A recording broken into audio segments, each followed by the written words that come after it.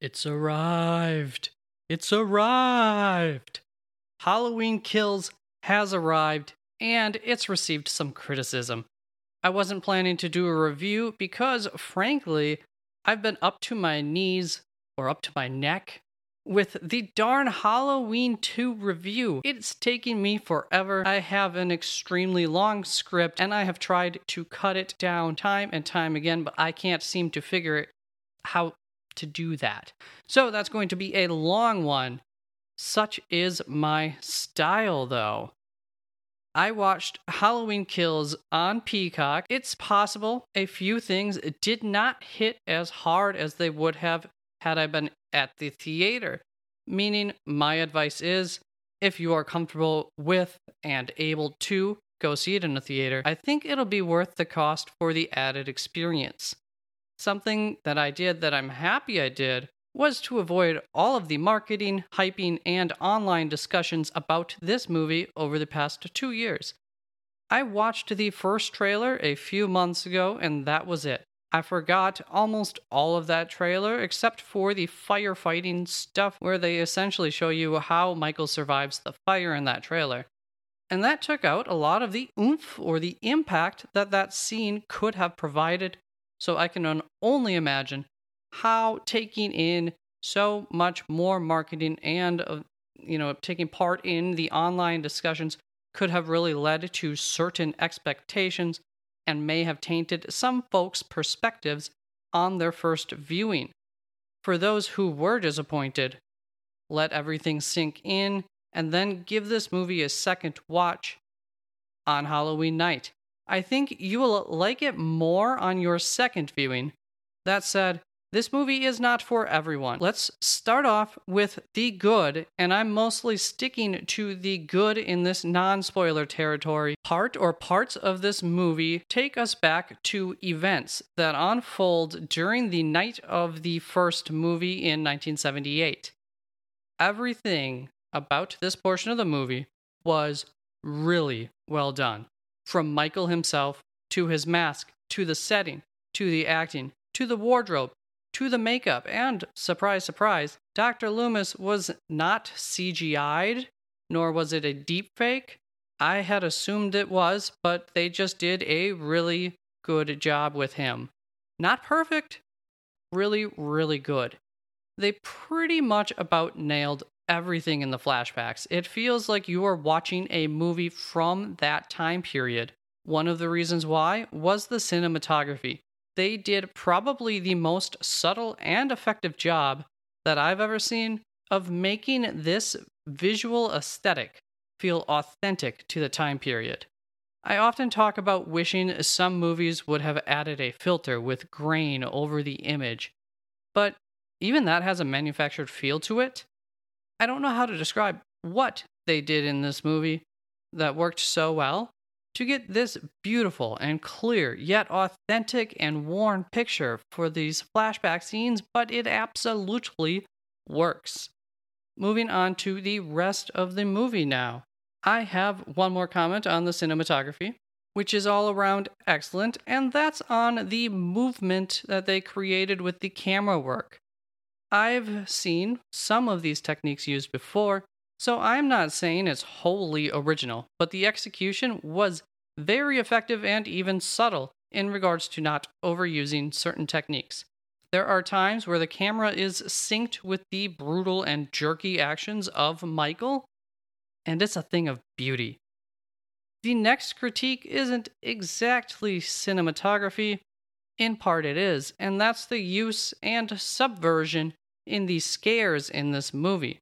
The timing of things is great and not in your classic build to the tension and then have a perfectly timed sting in the score. The scares almost always come not exactly out of nowhere, and I don't want to spoil people's experiences, so I'll just say they are unexpected in all of the right ways. And the general tactic that they used for the scares fits this high pace of the movie very well. In regards to the production design, they did an excellent job. The neighborhood looks and feels exactly like the neighborhood from the original Halloween. The Myers house is also amazing. You buy that the house has been remodeled over the years like it would be. But also, you can still see the original bones of the house without having to think about it or use your imagination to picture where events have happened previously in the home. Moving on, the score is the franchise. And if you don't get the score right, then something is going to be wrong with the movie in this franchise. And they got it right.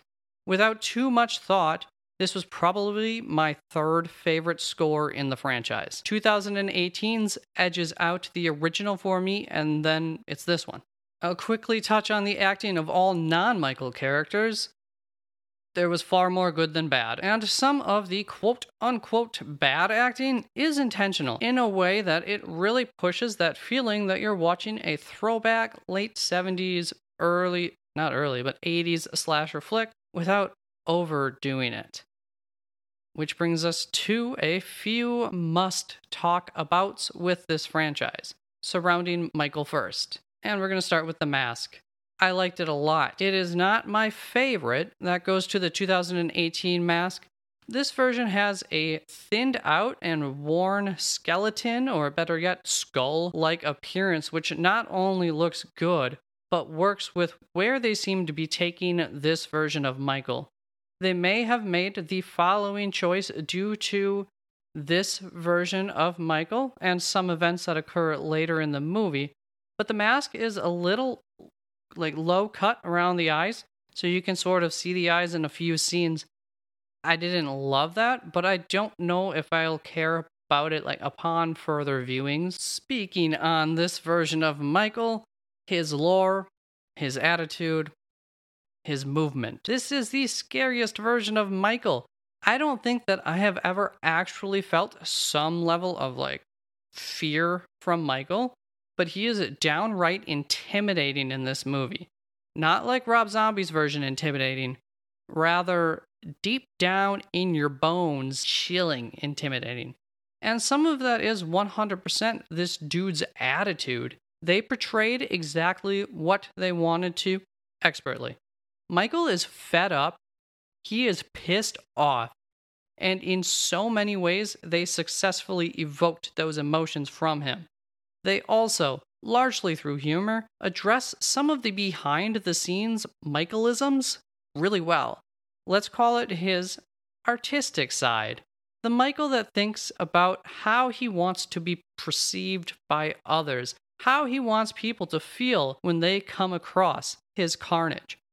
This movie sets up what and who Michael is, and frankly, not a whole lot more than that. Which brings us to the lore. I'm going to go off the path here for a moment to address a reoccurring mantra that I've heard a lot of negative feedback on so far. Is that messaging taken too far and literally said too much? Yes, sure, a little bit. And the little bit / awkwardness that takes it over the edge would have been really easy to avoid. But it doesn't ruin the movie, and I think they did just a good enough job of setting up into that stuff that it's realistic enough to buy into. I will get more into that in the spoilers section. I guess look forward to that. It's a lot. Back to Michael's lore. They nailed what I believe is the essence of Michael from Carpenter's movie. Enough said. Last up is Michael's movement, and it's amazing. This is my favorite Michael, pending further review, of course. I believe I expressed that I loved the combination of The Shape and Rob Zombie's Michael in the 2018 version. Well, in this movie, that was perfected. This is the best Michael, I think, that we have ever seen. A couple other things that one must comment on when talking about this franchise. The opening title sequence was fine. I don't think it makes the top 3 though, and I don't remember some of them, so I'd have to rewatch them to really compare it. Then, of course, it's in the title of the movies. How well did they pull off the holiday vibes of Halloween? They did really well. Top 3, little doubt on that. There is some really cool imagery, most notably a wide-angle shot of Michael looking out onto the street, and you can see all of the homes which are just fully decked out for the holiday. That imagery just brings the Halloween spirit home in this movie. So now let's see what odds and ends that I can think of before letting you know my overall thoughts, and then going to spoiler talk, which I thought would be brief, won't be. This is a slasher movie, so I should probably talk about the kills. They are well executed, and similar to the first, they can be very brutal, both in spirit and visually to look at. And of course, there are a lot of them in this movie. Michael kills. That said, I was a little surprised that there wasn't more, based on how much people were saying that there was, or that there would be. And frankly, I was happy there wasn't more. There's plenty as is, and they spaced things out nicely, so it doesn't it's not an onslaught of killing throughout the entirety of the movie. And I suppose I should touch on the writing. This movie has a pretty sparse plot. My guess is that the creators, probably, had an idea for a potential second movie in mind, but with the success of 2018, Hallow-18 as I like to call it, they got an offer for 2 more movies, and who would turn that down?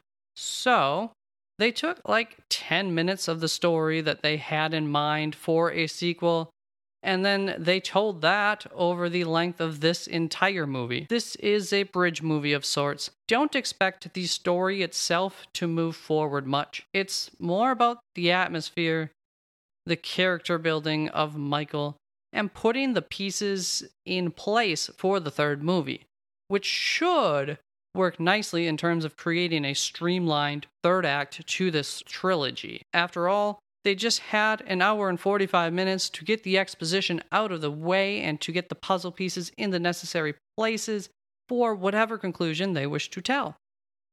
There is a storyline, or maybe a few, that they wove into this movie to give it a little bit of meat on the bones. Those go mostly, some entirely, they go nowhere. And I am totally fine with that. I will get into some things that I think that they are setting up in the spoiler section. The last thing that I can think of here is the comedy in the movie. So much better than the first. Much of the comedy comes from a sick and or twisted place, which may not work for everyone, but I also do think that some of that will work for everyone. It's not overly demented humor. That's why I think even the purest of minds may get a giggle or two out of it. Tone-wise, this humor works much better than making a joke about getting peanut butter on your penis. I laughed, got a giggle, or I thought, oh, that was humorous, several times throughout the movie, but never to the point where it took me out of the movie. What did I think of Halloween Kills? When comparing my first viewing of 2018 versus Kills, I had a better time with Hallow-18. When comparing subsequent rewatches of Hallow-18 versus just this one time of watching Kills, I am fairly confident that I will like this movie more than Hallow-18. The only reason I might not end up liking Kills more is because there are a lot of little things that can stand out as too stupid. Characters behaving like no human would in certain situations too often. There's also a very self-enclosed storyline in the middle of a larger, mostly self-enclosed storyline, which could also dampen my enjoyment in rewatching the movie. I am almost positive that every single time that I watch this movie, I will be thinking that different things are stupid, while also not thinking that other things are stupid where I had previously thought that they were. It's like a revolving door of stupid, with different stupids standing out, dependent upon my mood during that viewing. Hallow-18 came out, and almost everyone praised it and loved it. However, as time passed, as people rewatched it, it is less loved now. Just like in my experience, that's been the general experience. I believe this movie will be the opposite. I'm hearing a fair amount of the negatives overweighing the positives from reviewers, and I think, in time, their viewpoints will shift to liking this movie more. I think it's going to fit in really nice in this franchise. The only concern to that is the same concern that I have about my own thoughts upon rewatching it. Is the stupid going to just all snowball together? Or will it disperse like snowflakes, each viewing being unique while learning to love and appreciate the simple madness and greatness that this movie offers? This movie's legacy will probably depend on how the third movie plays out. Personally, I love where this movie went in terms of the character of Michael and Laurie's realization. I think this movie makes parts of 2018 better, which is great. So, yeah, I recommend Halloween Kills for most audiences who like horror. That said, be aware, it's a throwback to the slashers of old. So if Carnage Candy isn't your thing, this movie probably won't be either. It's not heightened horror. Now beware. Light spoiler territory for this next part, where I'm going to be speaking specifically to the Halloween franchise fans. If you are a die-hard fan, you will almost definitely be able to read the tea leaves. If you were to successfully do so, it could ruin some of your experience with Halloween Kills. Now is your chance to pause me and come back after watching the movie.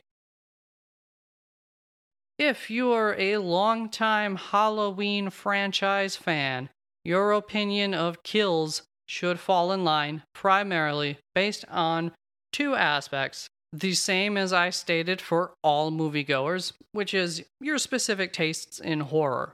If you liked Carpenter's movie, but subsequently dislike the rest of the franchise, and not when it comes to the essence of Michael, but in respect to the extremes that Rob Zombie and 2018 take the gore to, you will have some of the same issues that you had with that in this movie. You probably knew that already, though. The second driving factor in if you will like or dislike Halloween Kills will lie within your preference for Michael. Did you or do you not like where Halloween 2 took the story and Michael's motivations? Do you or do you not prefer the Michael from Carpenter's Halloween, who appears to transcend human form? Do you or do you not think that Michael should be a brainless killing machine with little to no forethought or afterthought of his own actions? We get answers to these questions, and personally, the answers we get fit in perfectly with the version of Michael that I believe in. It's a combination we haven't truly received until now, and there is really no question as to who and what this Michael is.